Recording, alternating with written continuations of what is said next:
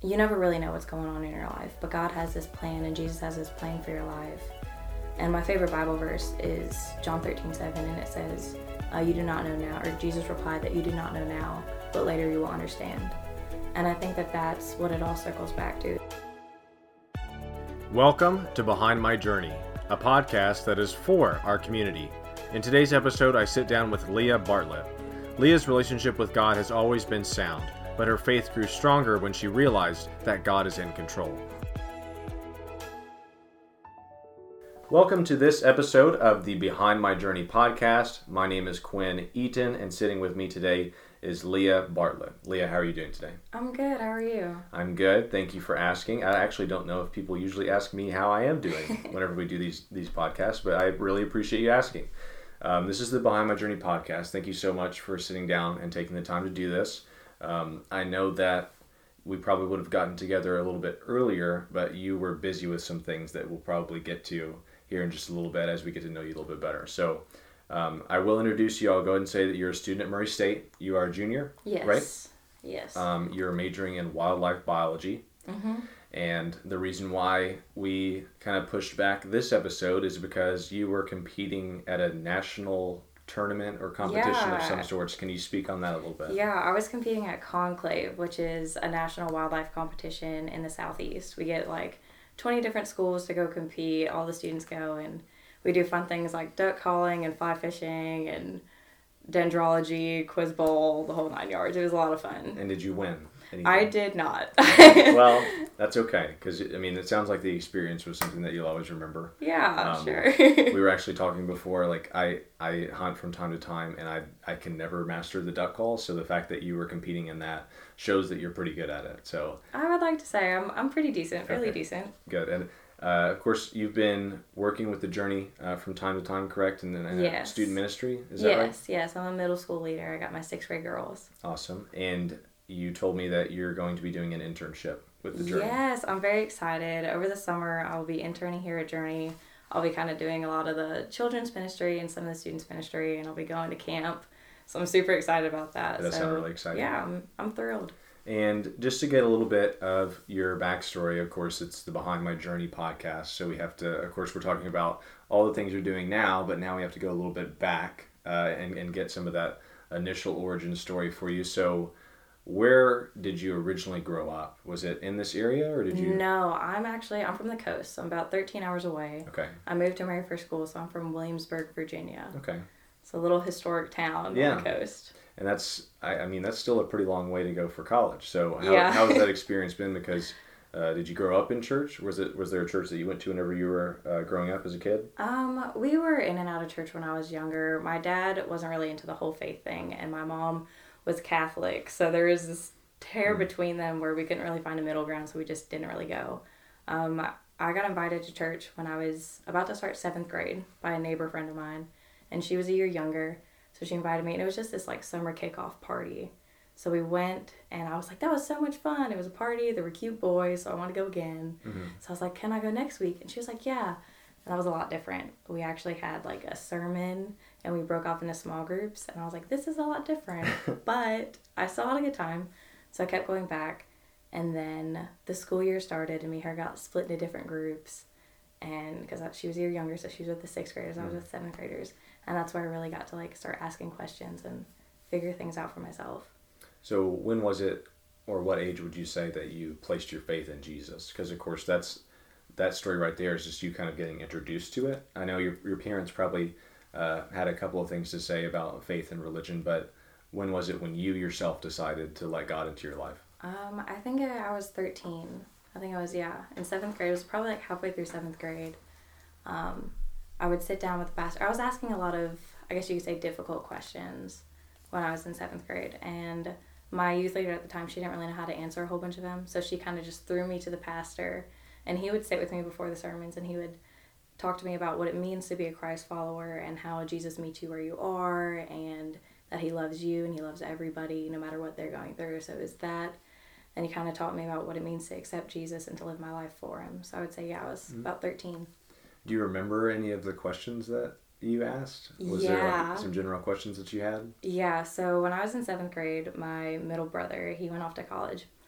at that time, he started really struggling with drugs and alcohol. And so I was asking a lot of questions in my youth group about like how God can love an addict and how God can love him even though he says things and does things that are really mean. And in my group, I was with a whole bunch of homeschoolers, and they all lived in a lot of dry homes, so they didn't even know what alcohol was, and I was asking a lot of really tough questions. And so he sat down with me, and he told me about how his brother struggled with drugs and alcohol too, and how God can love people through that, and how we just have to be there for them. That's really good guidance. And you're asking, it sounds like, some very mature questions at a young age. So do you feel like that kind of helped strengthen your relationship with God in the beginning, having that wise counsel and being able to answer or ask those questions and have them answered? Yeah, definitely, I think so, because I feel like I jumped in from really not knowing anything to getting these answers, and this pastor, he didn't beat around the bush. He was just straight up with me. He told me how it was, but I really liked the way that he answered all my questions. So I think, yeah, that I jumped in with deep questions and with facing hard things. I think that definitely made my relationship a lot deeper at the start. And were there any struggles before you were able to make that connection with God and maybe even just step into a church? Was there a time in your life, I know you say you're saying you were 13 whenever you kind of let God into your heart, so there might not have been a ton of struggles, but at the same time, was there anything that you were kind of struggling with and it kind of helped to have that transformation in your life? I think it just was a place where I knew that I was loved no matter what. It was, I could come with any baggage, I could come with anything that was going on, and I knew that I had a place to belong. So I guess it was beforehand, I was a little rambunctious kid and was always getting in trouble and doing whatever, and so I kind of had this sense of meaning at that point then, where it went from me just goofing off and not really caring about anything to I had something to live for at that point. And I'm just sitting here and thinking that these decisions and like these life moments that you're having, it seems like that's a very young age to mature that quickly. So can you speak on how that impacted you, like as a person, as you grew up, to kind of have those things in your life from an early age? And I mean, it sounds like you really had a good head on your shoulders as far as faith goes, because I remember whenever I was a kid at your age, I felt like the only thing I was worried about was like, what my friends were doing or the latest sports game that, that was on that we had watched or something as a group or something. It just seems like you had a lot of moments where you were very mature.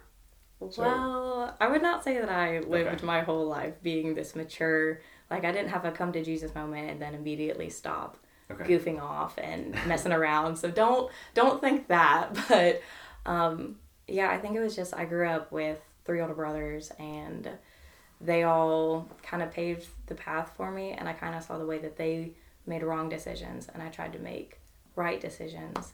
And then, I don't know, I just grew up, I felt like I raised them, even though they were all older than me. And it got to be the point where I was done. I turned 18, and I was like, I'm going to move out. So I moved halfway across the country, all the way from my family. And yeah, I don't know, I wouldn't say that I had the best head on my shoulders, but I feel like I had a lot of good guidance. And so you're the youngest in your family, yes. Right? So how has it been? Because you said that you were almost teaching them a little bit, right? Mm-hmm. So was there ever an invitation where you asked some of your family members to go to church or even just introduce them to some conversations about God? Yeah, so my mom grew up Catholic when she was younger, and then she kind of stopped going to the church. And when I was going to church regularly, it got to be the point where I started asking her to take me, because I was only going on youth group nights. It got to be the point where I was starting to ask her to take me on Sundays because I couldn't drive and I wanted to go. So my mom ended up going with me, and we've invited my dad and we've invited my brothers, and it's one of those things where you're just going to keep inviting them, one day that they'll say yes. So right now it's just me and my mom, but yeah, I would like to say that I really helped bring my mom back into the church. That's awesome.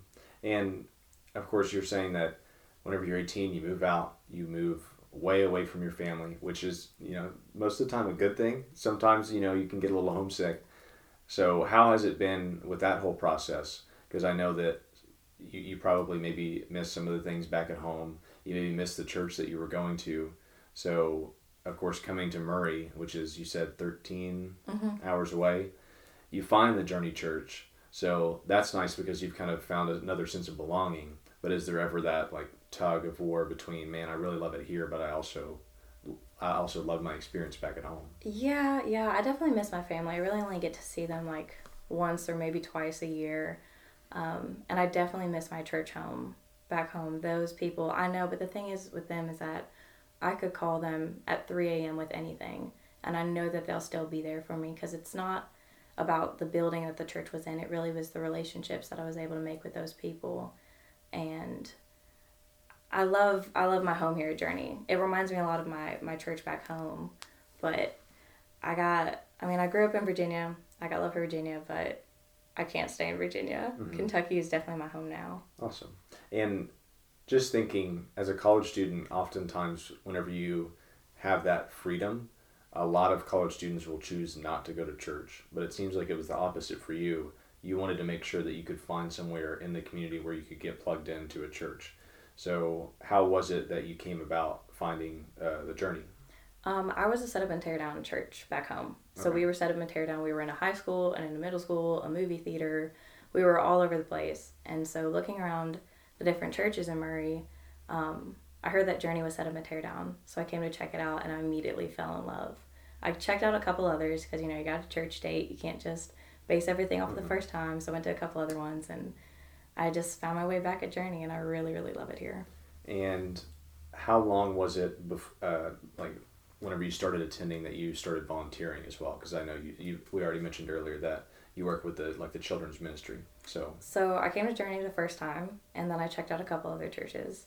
And then a little bit later, I found my way back to Journey.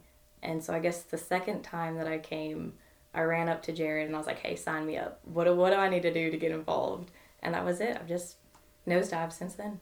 Has that always been kind of your personality where you just kind of go off instincts and you just know something's right? Like, do you feel like God was kind of pushing you to go up to Jared that day and tell you to volunteer? Definitely, because if it wasn't God, I would not be working with middle schoolers. That's a really good answer. So, kind of going back, I know that the Journey is an important part of your faith journey. So, and that sounds confusing. I'm saying finding the Journey Church is a part of your story now. So how has life been since you have had that relationship with God? Because some people have an aha moment where it's like, oh, wow, my life changed at this date. Sometimes it's more transitionary and it happens over time. So how would you describe that moment for you where you let God into your life and then you can see the results and you can see the benefits from doing so? I think it was a whirlwind, honestly. I wish in some aspects, I wish that I had a gradual so I can look back and see where I came from. But honestly, it was just every day I feel like I'm growing more and my life completely took a 180. It's that I have this constant place where I belong, this constant person that loves me no matter what. He hears the broken prayers. He hears everything and he's constantly there for me, and just I know that I'm loved no matter what I'm going through, what I'm walking through, and that everybody around me is loved. So I would say that it was definitely a 180 moment, but I'm constantly growing as well. And how is that comfort that you feel, knowing that God is in your life and you have someone that is with you and walking with you, and you're able to talk to whenever you want? Like, how is it having God in that position to give you that comfort? Oh gosh, it's amazing. I've walked through some valleys of my life, and being able to know that I have somebody that always has my back and that doesn't blame me for anything and just lifts me up and views me as this perfect individual that he handcrafted and that he loves. It's just so refreshing and reassuring to know that I have that rock in my life. And you kind of mentioned it earlier, you know that you're helping with the student ministry because God's pushing you to do it. Yes. So is that, you're saying that because it's one of those things that you might not have volunteered yourself for if you knew that God wasn't pushing you to do it? Yeah, I like to think that I'm super outgoing and will do things, but when it comes to doing church stuff, that's where I find my patience. Is everything else, they're like, hey, go do this, go do that. I'm like, all right, and I sign up for it immediately. When it comes to church things, I definitely wait till I'm called, and then the second that I'm called, I'm running headfirst for it. And you're speaking on patience, which I feel like I've said the word mature 100 times in this episode, but that's definitely something that comes with, it seems like a lot of studying and thinking, and of course communication with God is having that patience. Can you speak on that a little bit more? Because I think that if someone hears that and church gives you the patience, God gives you that patience, what exactly do you mean whenever you say that? I would say that it's probably just that you never really know what's going on in your life, but God has this plan and Jesus has this plan for your life. And my favorite Bible verse is John 13:7, and it says, you do not know now, or Jesus replied that you do not know now, but later you will understand. And I think that that's what it all circles back to, is where all that patience and maturity comes from, is that I am not in control, and I know that I'm not in control. And God puts you in situations that you can't control to show you that he's in control. It comes down to the fact that Jesus has a plan for your life. And if he loves you and he has your best intentions and everything, why wouldn't you trust that? So I just kind of got to roll with whatever he throws at me. And again, that is something that takes a lot of faith to say things like that, where you're not in control, God's in control. Was that something that you struggled with for a while? Or you said that it was kind of a whole 180. As soon as you trusted God and let him into your life, did you realize that you weren't in control anymore? Oh, yeah. He reminds me I'm not in control every day. It's definitely not something that comes easy, and it's something I struggle with every day. I think having faith it's a verb. It's not, like, faith is not just this thing. You have to work on it every single day, and it's believing without seeing, and it's, oh gosh, it's the hardest thing, but it's also the most rewarding thing that I can even think of. That's really good. And who are some key people that you say have influenced you in your journey? You mentioned a friend that, reached out for an invitation to go to church whenever you were a kid. So that, of course, would probably be one. But who are some other people that you feel like have been key influences on your faith journey? Probably that pastor that I would sit down and talk with. He was upfront with me and honest with me and just gave me all the right answers. And then I would say probably some of the youth leaders that I've had, they've been able to walk with me through some of my darkest times. And then honestly, I would say my brother, the one that struggles with a whole bunch of stuff, just because he is the example of Jesus loving the sinner. And I can look at him and see everything that he's struggling with and know that he's the prodigal son, and that one day he'll come home and we're going to celebrate and it's going to be awesome. And I feel like I'm living in a parable. So I feel like that's definitely something that's brought me even closer to God. Yeah. And if someone was considering taking action like you have, so really there are a lot of different paths in your journey that people can listen to in this episode and say, wow, okay, I'm in a position like that, or I could be in a similar position coming up in my life at some point. So whether that be going out of your comfort zone and moving somewhere else and having the faith that you'll land on your feet and find another church, or maybe it's the aspect of realizing that you're not in control and letting God control your life, because he is in control. If there are some specific things that you feel like your journey has led you to kind of teach others, what would you say to those people? Like, what are some lessons that you've taken away that would be beneficial for them?